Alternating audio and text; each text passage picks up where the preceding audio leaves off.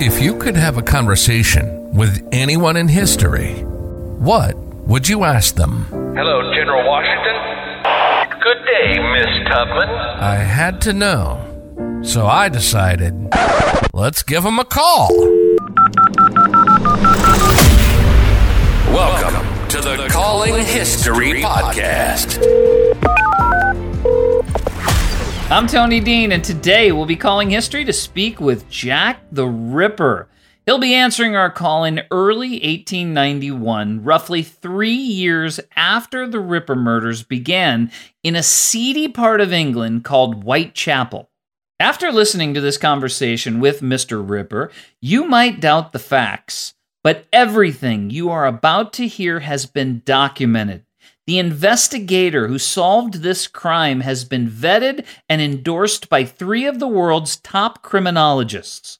One of those criminologists worked as the chief medical examiner for New York City for 25 years and worked on high-profile cases, including the Kennedy assassination, as well as being hired by Scotland Yard to solve the Ripper case.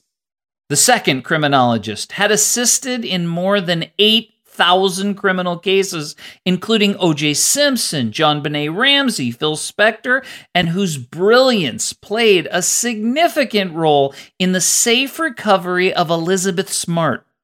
The third one worked on the same cases mentioned, as well as the Branch Davidian fire in Waco, Texas.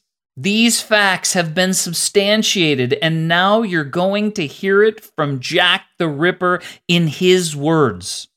During this discussion, it might seem as if I admire the Ripper's cunning, but make no mistake, I don't endorse violence against women or murder or any of this skullduggerous fuckery. I speak to him in this way to gain his trust only. Stories like this tend to get romanticized as time passes, but make no mistake, the Ripper is a killer.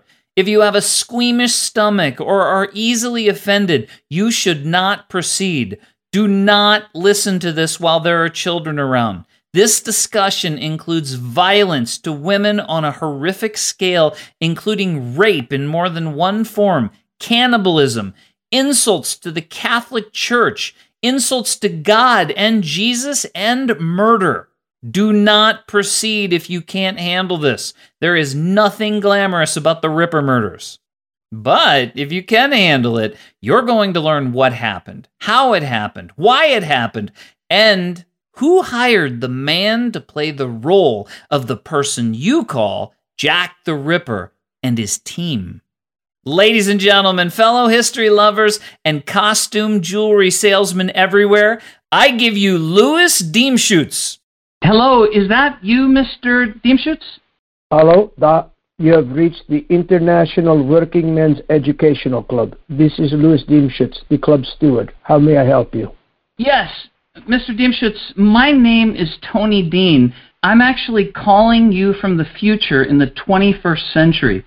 The device that you're holding in your hand is called a smartphone. It allows us to speak as if we were face-to-face, and it also allows me to share a recording of our conversation with people around the world, which I think is important because it appears that you have been trying to make a very important statement about the women martyred by Jack the Ripper. I was hoping that I could ask you some questions, but before I do, I understand that this is a very strange introduction.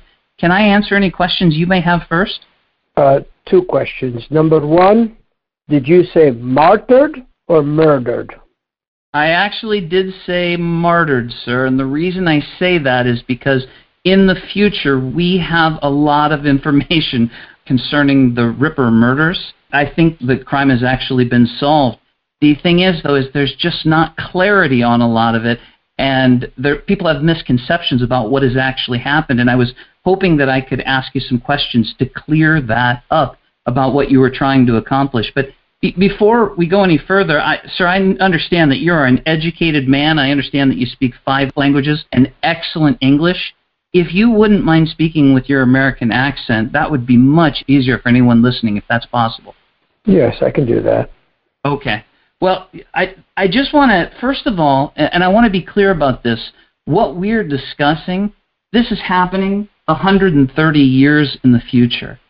So anything that we've said isn't going to affect anything in your time. You have done an incredible piece of work. The police are so confused. They don't know what's going on in your time. But they're idiots. I'm not surprised to hear you say that they are idiots. You have crafted a riddle that it's amazing that they figured anything out. But could you tell me a little bit about, I understand, what is your purpose in all of this with your team? What were you trying to accomplish? Well, first of all, it isn't what we were trying to accomplish, but what we did accomplish, and that is to eliminate what was called the sweating system in England in the 1880s, which was a quasi-slavery of the Jew. Many of my countrymen came over to England looking for freedom and equality, and instead were forced into what was called sweating system, basically working like slaves for slave wages and being treated like dirt by those that had promised us a free life and democracy and the possibility to make a much better life for ourselves on their territory. And instead we were betrayed and treated like absolute dirt. Something had to be done, and we did it. We also, being anarchists, socialist, communists, absolutely abhor prostitution. We do not and did not hate prostitutes as such. We hated the idea that women and sometimes children, sometimes male children, were being forced into prostitution by this horrifically corrupt system of government in England, the country where the sun never sets on the British Empire, where they had changing of the guard and tea and crumpets and fountains and beef eaters, and yet we saw the way they treated us and the way they treated some of their own people, and we knew that something had to be done about it, and we did it. You know, that has to be terribly frustrating, not only for you, but just the people of that area, because my understanding is where you did this work was primarily in the Whitechapel area, and you've got Buckingham Palace, where everything is beautiful and perfect, and then you got Whitechapel, which is basically the slum of all slums. In some of the reading I was doing, I heard that there were like 1,200 prostitutes in a city of in an area of like 60,000 people. Does that sound accurate? Well, 12,000 minus 14.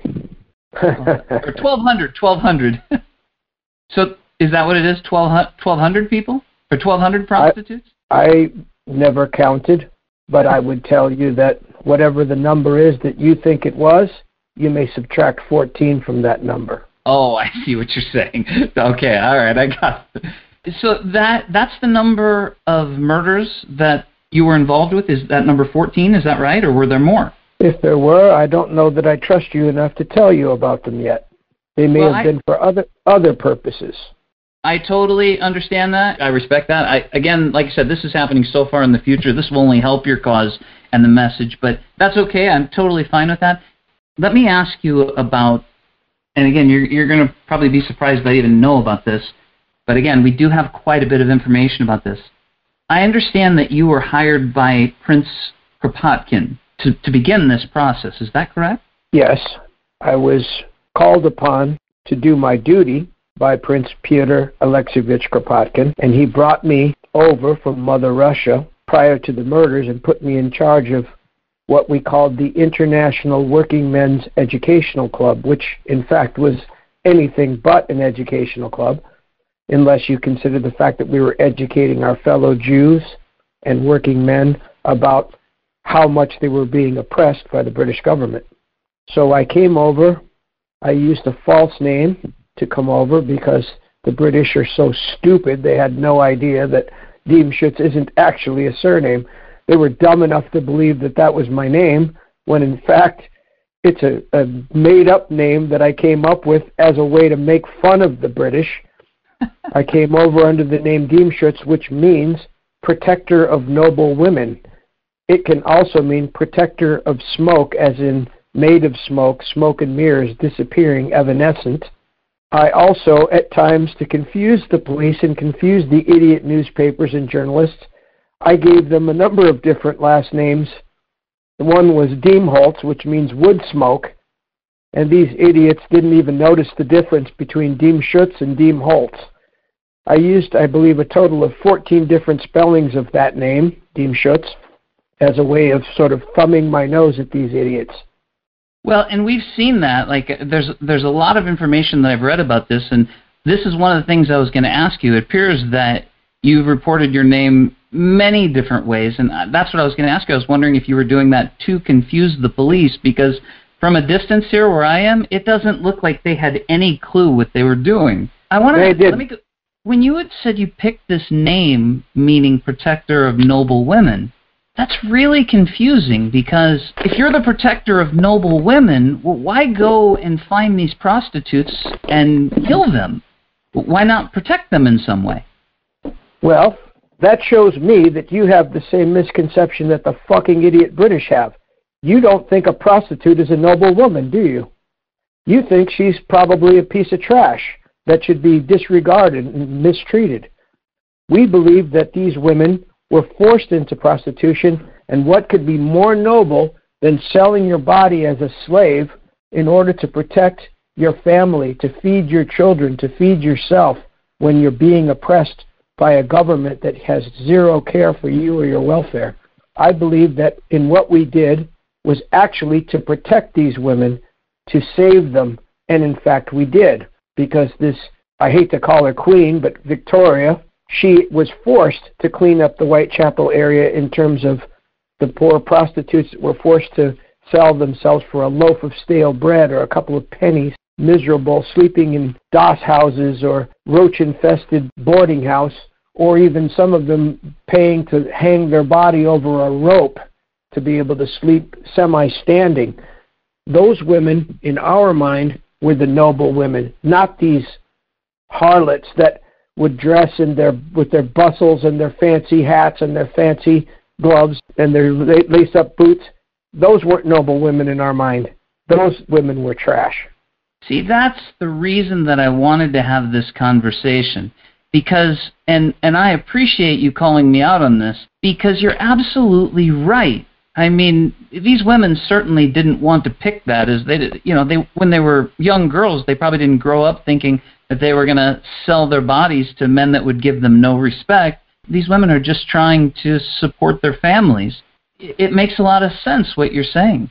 So are you also saying that by killing them, that your plan is to create this propaganda machine, or this, all of this news that causes people to stop prostitution in the future? Or, I mean, what was your thinking there? Our thinking was, is your name Tony? Is that what you said, Tony? Yes, Tony's fine. Tony. Odd name, that. Probably not really common. Certainly not in Whitechapel.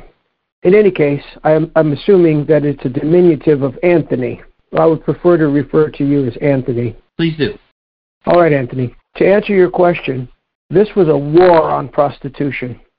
And in order to win this war, as any war, there are casualties. And in this war, there were going to have to be casualties. And believe me, it wasn't going to be me, it wasn't going to be Samuel, it wasn't going to be Isaacs, and it wasn't going to be any of the men of my club. In order to bring the world's attention to the horrific situation in Whitechapel, we chose the most pathetic, destitute women who had no future and probably wouldn't have lived long anyway. We chose them and singled them out in order to bring the world's attention to what was going on through these horrific murders, what they would refer to as horrific murders, and they were, in fact. And what we did was we sacrificed 14 martyrs.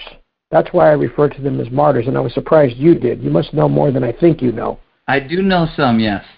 Maybe you'll tell me how later. In any case, we chose these women to be the casualties of war. They're heroes in our mind. They're noble in our mind.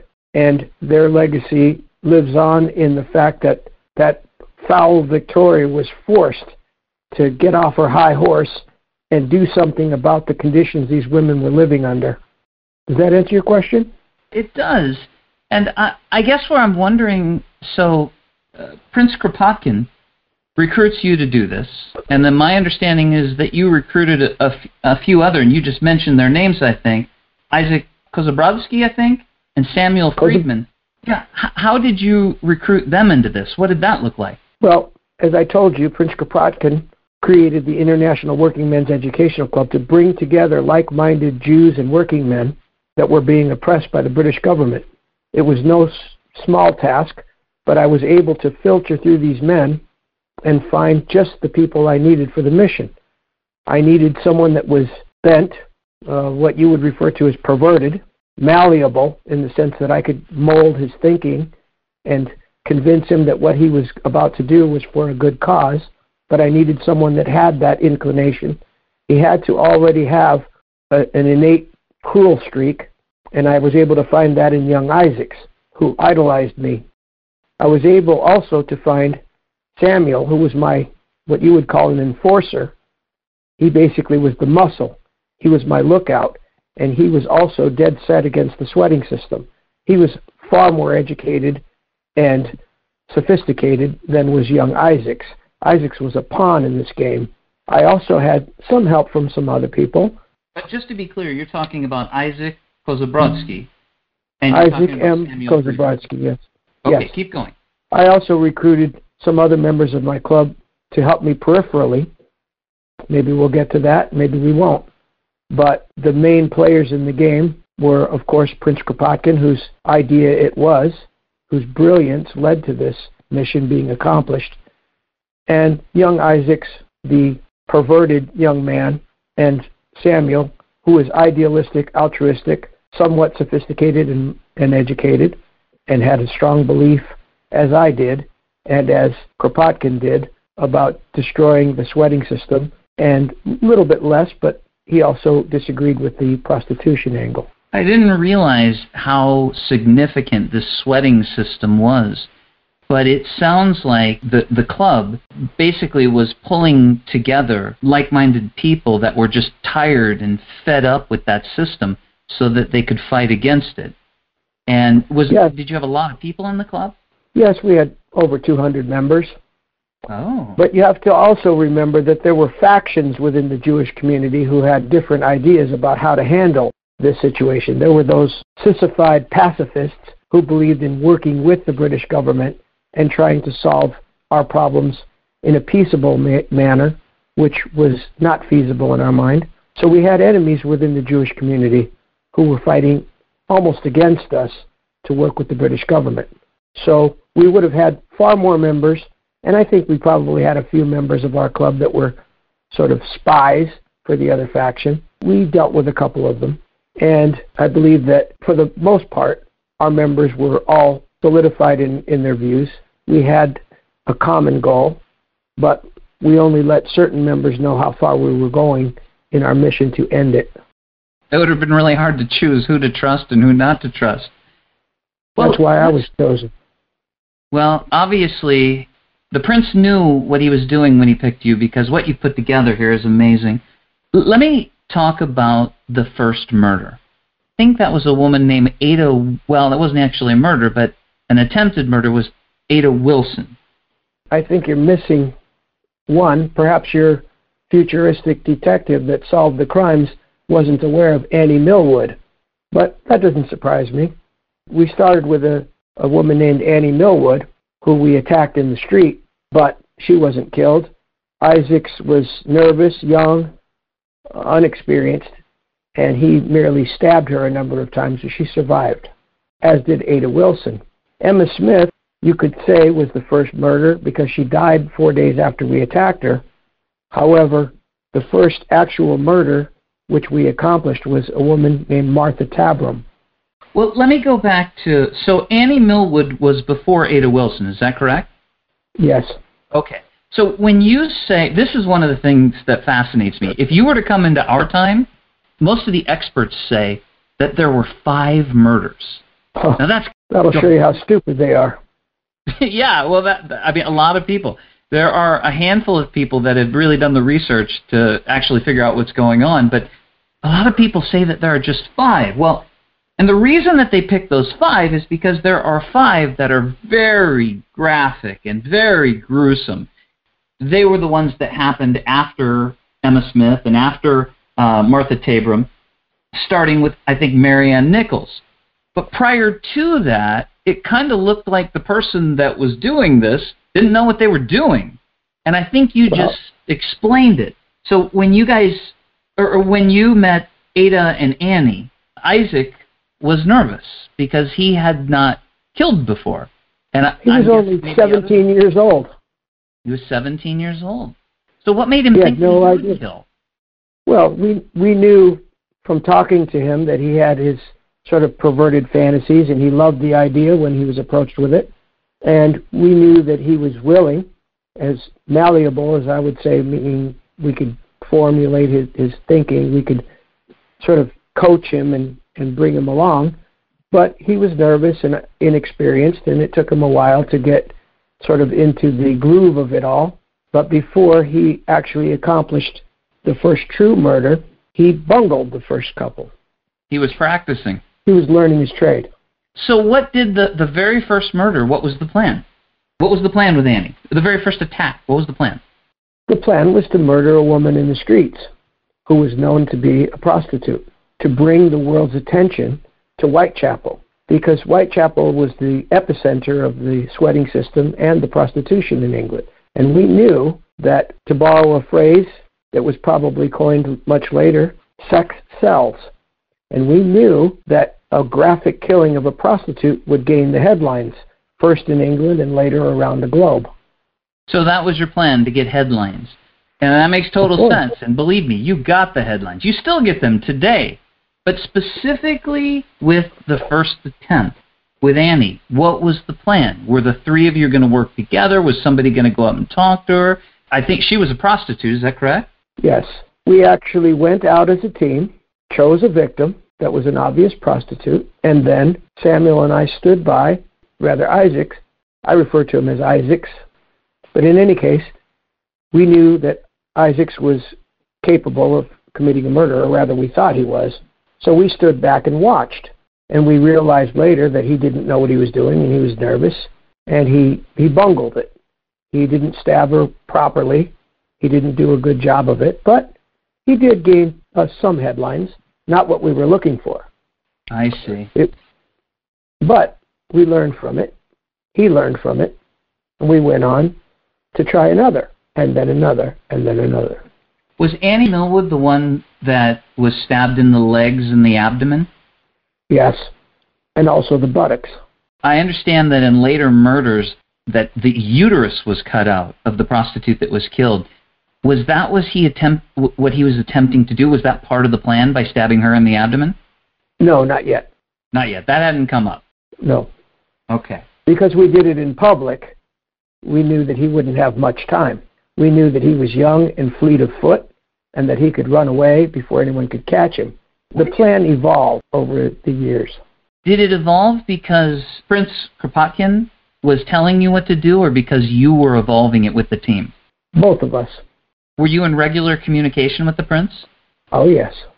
You were. Okay, so you were discussing this. Did he know that these first two attempts were bungled? Oh, yes, and he was not happy. What happened there? Well, he brought us together, scolded us, told us that in order to accomplish this mission, we had to do a much better job. He left it to me, but he said that I hadn't done a very good job of planning, and so he helped us with the planning after that. Mr. Diemschutz, is it okay if I call you Louis, or do you prefer Mr. Diemschutz? You can call me Louis if you prefer. Thank you, Louis.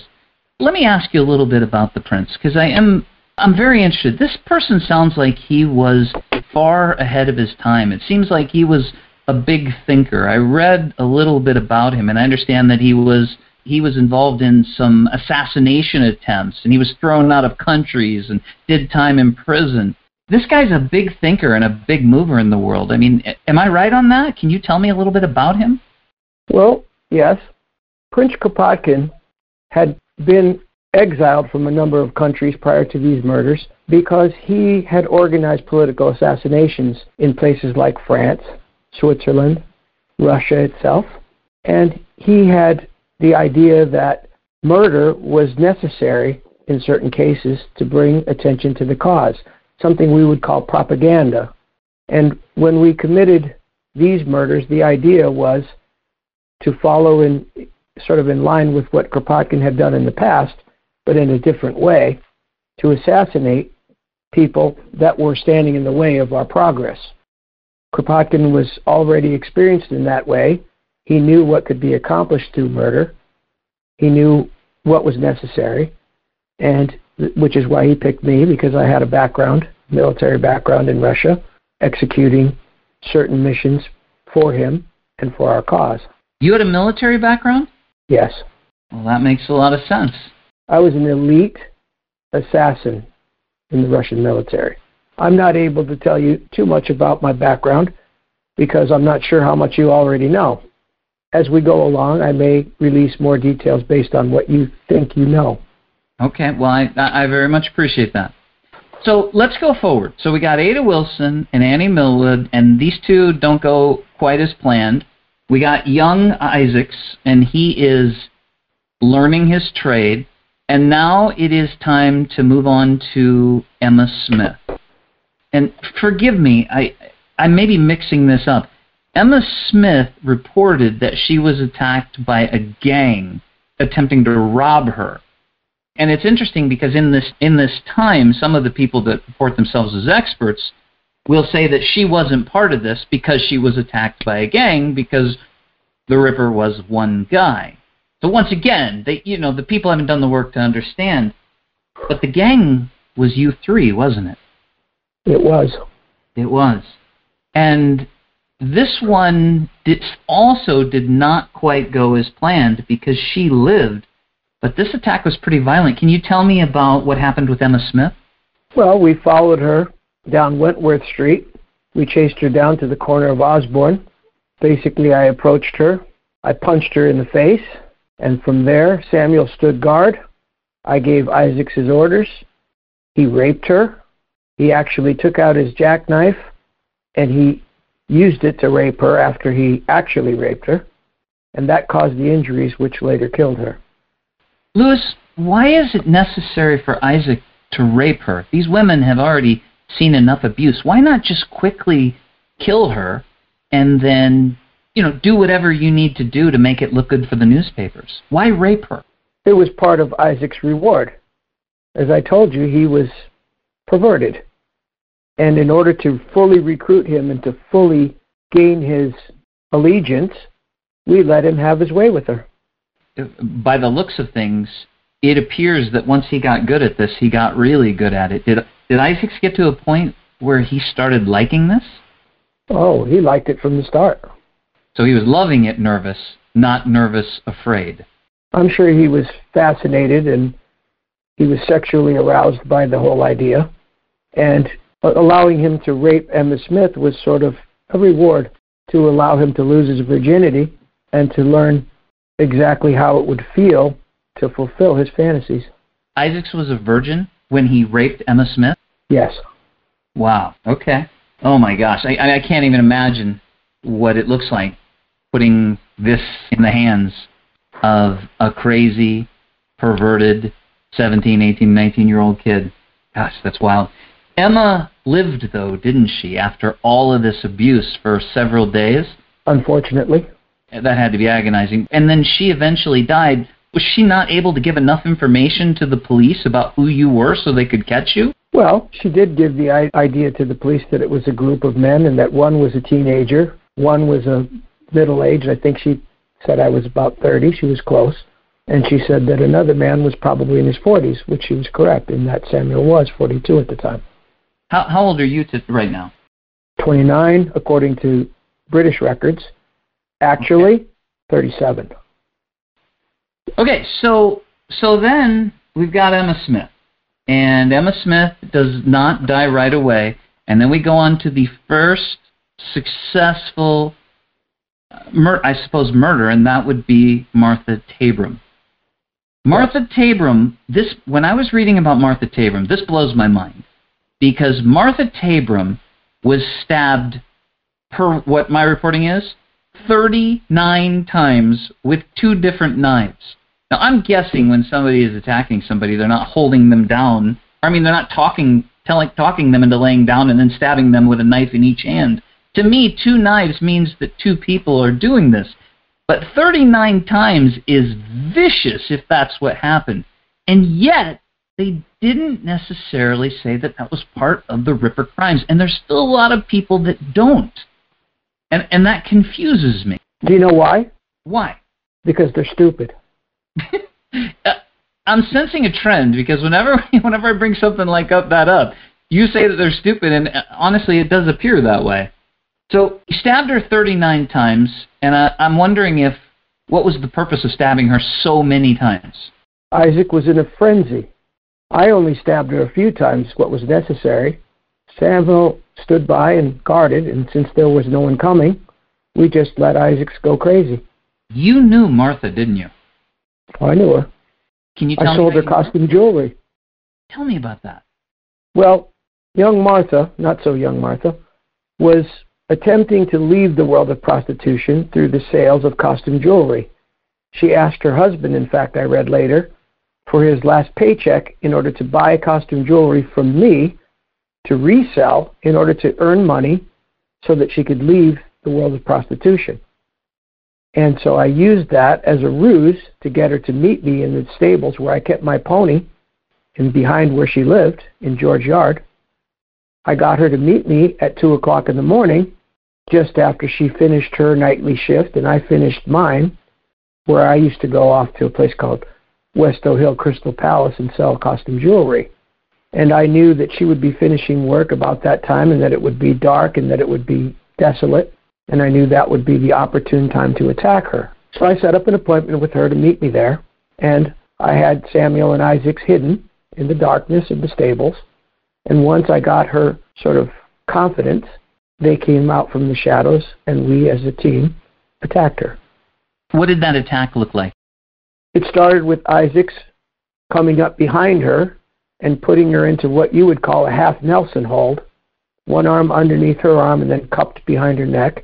He used his other hand to cover her mouth and pull her head backwards to expose her throat for me. I chose instead to stab her in the heart. After that, I made a couple more cursory stabs at her. When she was incapacitated, Isaacs took over, and in a frenzy, he stabbed her, must have been another 36 times from what you're describing. Why did you stab her in the heart? Was there a purpose behind that other than just to make sure she died? Well, in my past assassinations that I did in the military, I found that a quick stab to the heart would end their life quickly, and that I wanted to be damn sure this one died. I see. A little bit more of a calm, sensible approach of a military man that has been here before than the frenzy that Isaacs was in. Correct.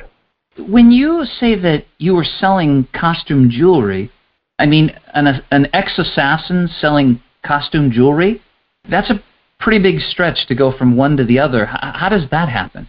Well, I had to appear to be a sort of innocuous, helpless, everyday working man to the police who would inevitably come to my doorstep at the night of the double event. So in order to set up a sort of persona for myself, I chose costume jewelry sales. I also knew that that was a way to meet women. Oh, so this was a plan and a ruse. Quite. That makes a lot of sense. Okay, so now the first successful murder has taken place. Martha Tabram is dead. At that point, where is the team? Are you guys nervous that somebody is suspicious of you? I mean, you've had a couple people a couple women get away. Are you thinking that somebody's on the hunt for you? What's happening now? Certainly we knew someone was on the hunt for us, but we also knew of their ineptitude. So as we progressed with our killings, we gained more and more confidence. We were very bold.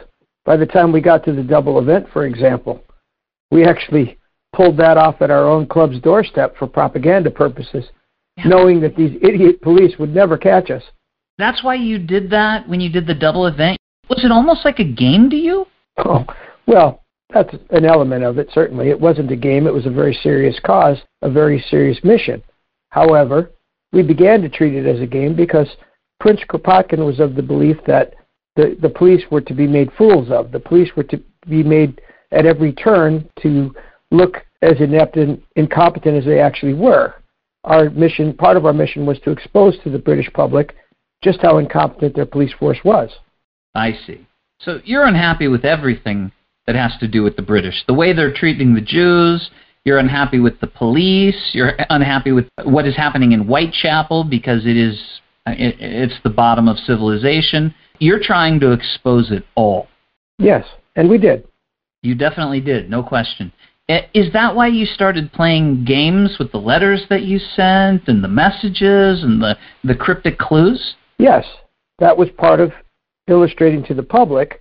In some cases, the public was too stupid to see it as well. But we enjoyed playing our little games. We left little cryptic clues here and there that the police were completely unable to decipher. So it was a bit of a game. I enjoyed it. Even the name that I chose was a bit of a game, sort of thumbing of my nose at the authorities. I can only imagine when you were at the IWMEC, when you were at the club, and you would get the newspaper for the day or the week or whenever they came. I just have to imagine that you guys would sit down with some cigars and read that and just laugh at how wrong the media and the police were as far as what they were reporting. Yes, and we would plan our next step and how we could further ridicule them, even if they didn't know we were doing so. Gosh, incredible. Okay, so now we have Martha Tabram, and then it's time for Marianne Nichols. The doctor said that when she was killed, and I want you to tell them, at least this is what I read, the doctor said that when she was killed that somebody attempted to cut her head off. I don't know if that's... Yes. What can you tell me about Marianne Nichols? Well, we did attempt to saw her head off in a sort of a thumbing of the nose at the Catholic Church, because they had this ridiculous worship of John the Baptist, whose head was removed and was actually missing for some time. And we did commit a couple of our killings on the dates when John the Baptist was beheaded, and another on the date when John the Baptist, his head was actually found. So Annie Millwood, the first woman that you mentioned, we attacked in the street, we strategically chose that date as the feast day of the first and second findings of the precious head of John the Baptist. We actually chose that date for that reason. We also committed Polly Nichols, Marianne Nichols. We committed her murder on a date which was called the after feast of the beheading of John the Baptist. So because of that connection, we thought that sawing her head off would be appropriate. However, Isaac and his jackknife weren't up to the task, so he didn't complete it, but he at least attempted it. He tried to saw her head off with a jackknife? Yes, but he had not the experience, and the weapon was not suitable to the task. However, it was a sort of a tip of the hat to the after feast of the beheading of John the Baptist. We thought maybe some clever policeman would notice, or we thought that at least someone from the Catholic Church would notice, or someone, even a fellow Russian who was not part of our cause. We thought he might point that out to the police, but he never did. No one ever did. This would be one of the clues that the police missed. Oh, yeah, they missed it. It seems to me, when you talk about Isaac cutting her head off, and you said Polly, is Marianne Nichols and Polly Nichols, is that the same person? Yeah, Polly was her nickname, her street name. Did you know her? Yes. Whitechapel's a very, very, very small neighborhood. I'm not sure if you've been there, but it's a very small area. People may think that Whitechapel's a huge neighborhood, and it isn't. It's very small.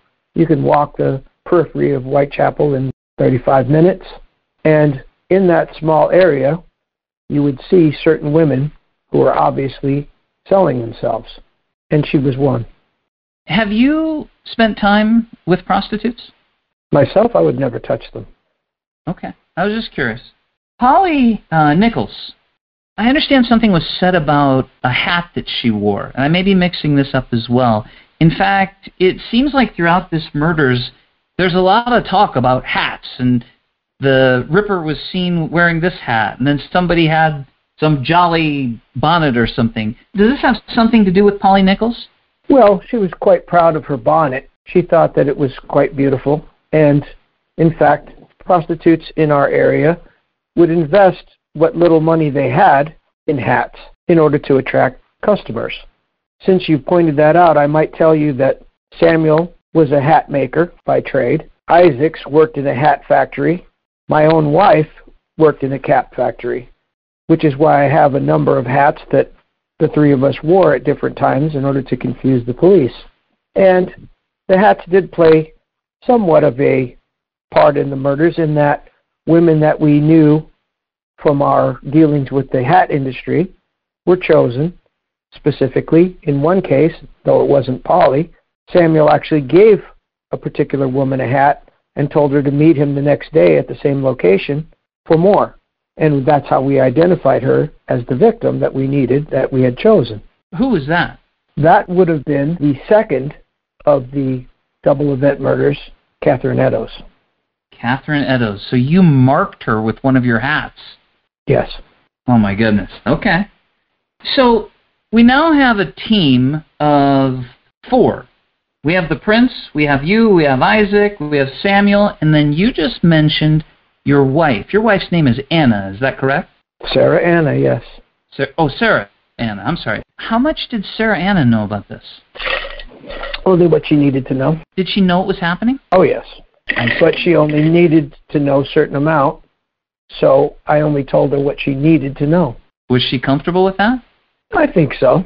I don't think she objected too strongly. She knew what we were doing and why, and she absolutely abhorred the prostitutes in the area for different reasons than I did. She understood the cause and the price. She understood the cause, she understood the price, and I think she resented those women for her own reasons. Which would be what?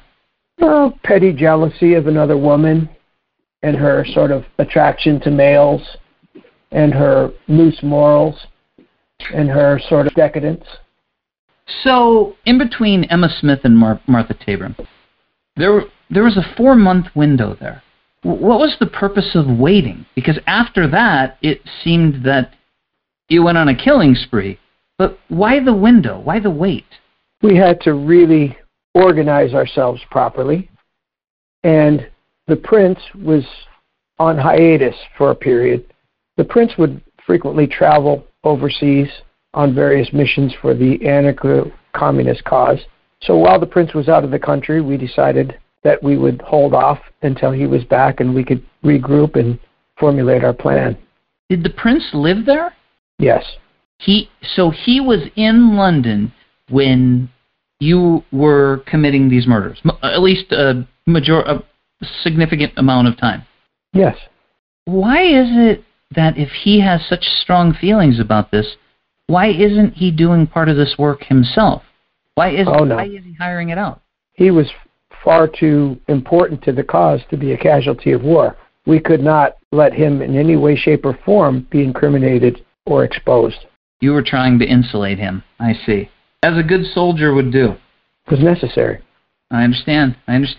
Okay, so... I don't see your generals going out on the battlefield, do they? No, you're absolutely right. You definitely don't see the generals out on the battlefield. You're 100% right there. Somebody's got to lead, right? And he did. Yeah. Okay. So then what happens after we get done Martha Tabram and we got Polly, and we're getting close to the double event. And the double event is, I don't know if anything is more studied than the double event in history, but before the double event, you've got Annie Chapman. And Annie Chapman is the first one, I think, where you removed her uterus. Is that correct? Yes. And she also had something to do with the jewelry, is that right? Well, Annie was one that sold costume jewelry she resold costume jewelry that I sold her on occasion. She also sold flowers and trinkets that I provided to her, keychains and the like. And I knew that she would be the ideal victim because I knew how destitute she was, and I knew that she wouldn't be missed by many. Did you like her? I don't know that I liked her particularly, but I didn't hate her, nor did I hate any of them. Why take her uterus? Well, we had intentions, which we fulfilled during the double event, of drawing parallels to the Catholic Church and to something that we in Russia refer to as the Theotokos, which is the Russian name for Mother Mary, which you would call Mother Mary, the mother of Jesus. Mm-hmm. And in one of the more popular prayers of the Catholic religion, which is probably the greatest enemy to our cause besides the British government, we knew that people worshipped Mother Mary, Theotokos. And so if you recall a famous prayer, blessed is the fruit of thy womb, Jesus. And so we referred to the womb. We thought the womb of a woman is the basic mother, the essence of motherhood. And symbolically, by taking that, we were insulting the Catholic Church. We made it more clear during the double event as we progressed in our thinking and our planning. But we began to tip our hat to that cause or that idea. We began to make it more blatant because we had chosen, as I told you, Theotokos nights, Mother Mary nights, for our murders in many cases. And we had planned for the future to use such nights, of which there are 12 in the Russian liturgical Bible. We think of it as being 12 great feasts, we call them, of the Theotokos. And we chose those nights for our murder strategically, thinking that the Catholic Church would notice and would be affronted by it. But they weren't. They didn't, unfortunately. They never caught on to that. No. But we made it as blatant as we possibly could without them even noticing. You know, in this time, there have been those that have studied that and addressed the Theotokos, the feast holiday, and that nearly all, if not all of these murders happened on those days. And so that's why the specific dates were chosen, because they were on those days then. Is that correct? Oh, yes. And we're as far as Annie Chapman now, but I can tell you that Millwood was killed on the feast day of the first and second findings of the precious head of John the Baptist. Wilson on the icon of the Mother of God of the sign. Smith, April 3rd, in the Eastern Orthodox liturgics, was the synaxis of the icon of the most holy Theotokos, the unfading rose, the unfading blossom, flower of incorruption. Tabram was killed on the Valam icon of the Mother of God, also Easter Monday. Nichols, the placing of the honorable cincture or sash of the most holy Theotokos. It was also the restoration of the Church of the Theotokos at the Neorion in Constantinople in the year 920 to 944. And it was also, of course, the afterfeast of the beheading of John the Baptist.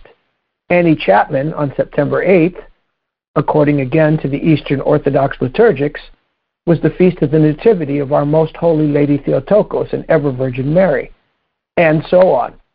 I can carry on with the rest of the killings and tell you that as we go along, or I can tell you now, the further murders that also took place on Theotokos nights. I see. Now, anybody listening to this is going to have this question that I'm asking. And when I ask this, I want you to understand that I'm hearing what you're saying, and that is your goal is not to murder people. You didn't come to England to hurt women, especially noble women. What you want to do is you want to sacrifice 14 or more, or however many there were, to save thousands. And that is an age-old philosophical question. Would you kill this many to save this many? And obviously you would. I understand that your cause is just. So when I ask this question, please try not to be offended, because I appreciate your honesty. But my question is this. You're obviously a very religious person and have strong beliefs to do these events on these specific days, and you're trying to protect somebody. But from a religious standpoint, is God the kind of person that just indiscriminately kills like this? Is he not a forgiving God?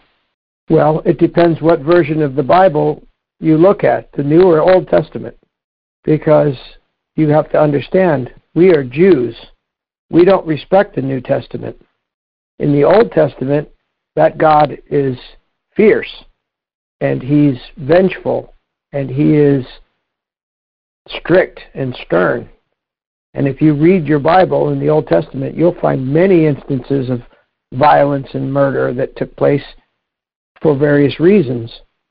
We aren't respecting of the Catholic church and its Bible. We respect our own Torah, and we believe that in some cases, even if if I'm assuming you're a Christian of some sort, and even if you're not, the Christians believe that Jesus was somewhat vengeful, he would punish those that deserve punishment.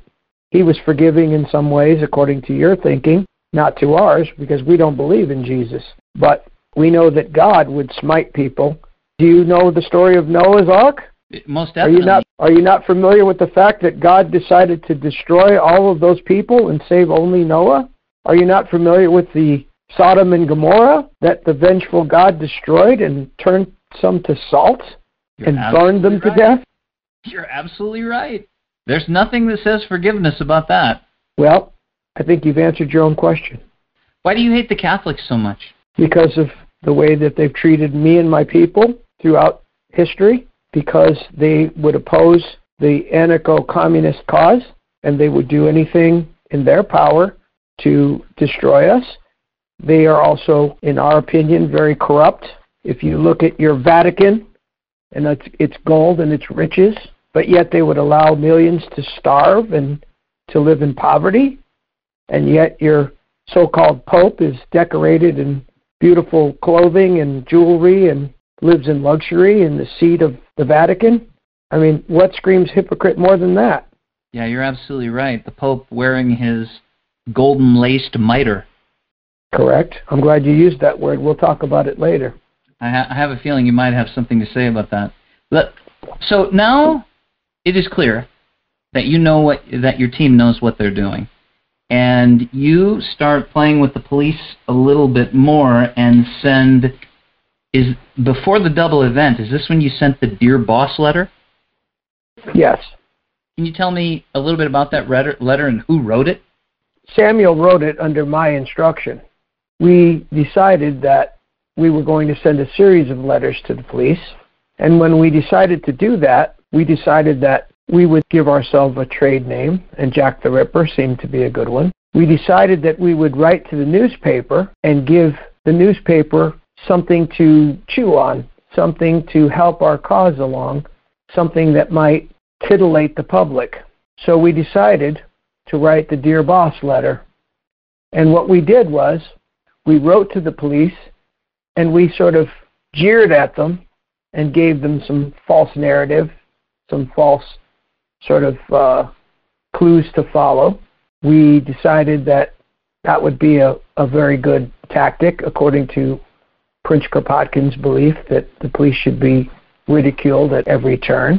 So in September of '88, we sent this letter that Samuel wrote, I dictated, and we made some reference to this ridiculous thought that John Pizer, a local Jew that they called Leather Apron, was suspected of the killings. And we felt that he didn't deserve that treatment. We thought it was kind of funny that he got chosen as a suspect. So we gave a tip of the hat to the fact that he was innocent. And then we sort of made some reference to the fact that we were going to do more, and that in the case of some of the murders that we had done and that we were going to do later, that we would probably do something like collect some of the blood, and that we would cut a victim's ear off in order to let the police know that this letter was authentic. I have a copy of the letter in front of me, and you said, that joke about Leather Apron gave me real fits. So you weren't talking about a leather apron, you were talking about that gentleman and them accusing him and basically saying he's not the guy. Give that guy a break. Right. We were saying that they called the man Leather Apron because he wore a leather apron apparently in the trade that, I don't know if he was a shoe repairman or some sort of a leather worker, but he used a leather apron. And because at the crime scene there was a leather apron hung over the fence drying out, they thought that it belonged to the killer. And then these idiots in the police, in this case it was kind of not much of a jump for them, so I'll give them credit for that. They associated the idea that there was a leather apron at the crime scene. They associated that with the nickname of a guy called John Pizer, who was called Leather Apron and was known to deal with prostitutes. I see. Then in the letter it says, I saved some of the proper red stuff in a ginger beer bottle over the last job to write with, but it went thick like glue and I can't use it. Were you going to use that blood for when you wrote the graffito? Yes, I was going to use that to write letters, but in fact, I collected the blood for another reason. I collected the blood as part of an ancient ritual for slaughtering of animals. You see, as I told you, we didn't hate those women. And so when we killed them, we used a kosher killing method, which is called shechita, which is a ritual Jewish killing of animals in order to maintain their sanctity, maintain their cleanliness, in order to kill an animal in a humane way and in a way that would preserve their sort of purity. And that method, the kosher killing method, is used for all meats eaten by Jews. And we did the same thing to these women. We used this kosher killing method known as the shechita, which involves a small cut on one side of the neck to release blood pressure, and then a further cutting of the neck, which would not cause a great deal of blood spurting and spillage and spatter, and the blood would be collected in a cup called a clicherate, which is held usually by 4 men, each having the clicherate, and they're called Cohen. And the Cohens are the men that collect the blood, and the blood is then used for further rituals, purifying rituals. So we did something similar to these women. We collected their blood, but I wasn't about to mention the clicherate in my letter, which would point more towards a Jew. So what we did was we mentioned the ginger beer bottle because that was all the rage in England at the time, and we thought we would use that rather than the term clicherate, which would sort of give us away, if you know what I mean. I do. I mean, that would have been like sending the police a picture of you. In a sense. That would have been too easy. You're already giving them enough clues. So you were going to use that blood also to write letters, and I understand that this kosher killing method, but you were going to use it to write letters as well, but apparently it got a little gloppy and you weren't able to use it in that way. Is that right? Correct. And then in the letter you said that you were going to clip the lady's ear off at the next event. Which we did, but we did it at the Catherine Eddowes killing in Mitre Square. Unfortunately, Isaacs, in his panic and his excitement, lost the ear in the folds of Eddowes' clothing, was unable to retrieve it, so we used an apron instead. Okay. I want to ask you one more thing about this letter. You had said, my knife's so sharp and I want to get to work right away. I found that statement interesting. And the reason is because you said, I want to get back to work right away. And one of the other ones, it says, get back to work. Mm-hmm. If you're the person that is making the choices, who you're going to kill, who you're not going to kill, you can do it whenever you want. Yes. Yet, when I read this as I'm looking at it as somebody's planning something, this leads me to believe that the person doing the killings is maybe working. And when you're working, that means somebody else is responsible. Did anything come up about that? That, hey, wait a minute, maybe these people are being hired, maybe these people are mercenaries, maybe they're working for someone else. Was there any news about that in the time? Not that I know of, and had there been, that would have been pretty close to correct. But I don't know of anyone surmising that.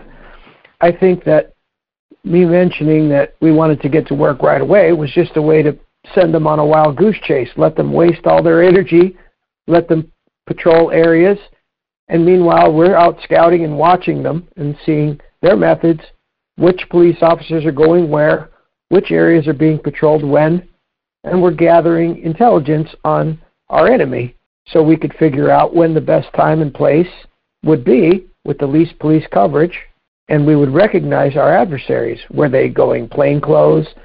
Were they hiding in a particular spot? Were they tailing certain prostitutes? Were they perhaps posing as women, dressed as women? So we gave ourselves some time. We warned them, and then we walked around casually and observed our enemies in action so that we could plan our next killing in the most appropriate and safe way for us. It's no wonder Diemschutz and his team were never caught. Once the murderer was labeled as a single person, Jack the Ripper, none of the clues would have made sense, which is why the police were so confused. In the next episode, you're going to hear about the double event, where Diemschutz orchestrated 2 murders at nearly the same time while he was in the presence of the police, giving him a rock-solid alibi. Thank you for listening to the Calling History podcast, and if you have not subscribed yet, do it now. You won't want to miss what happens next.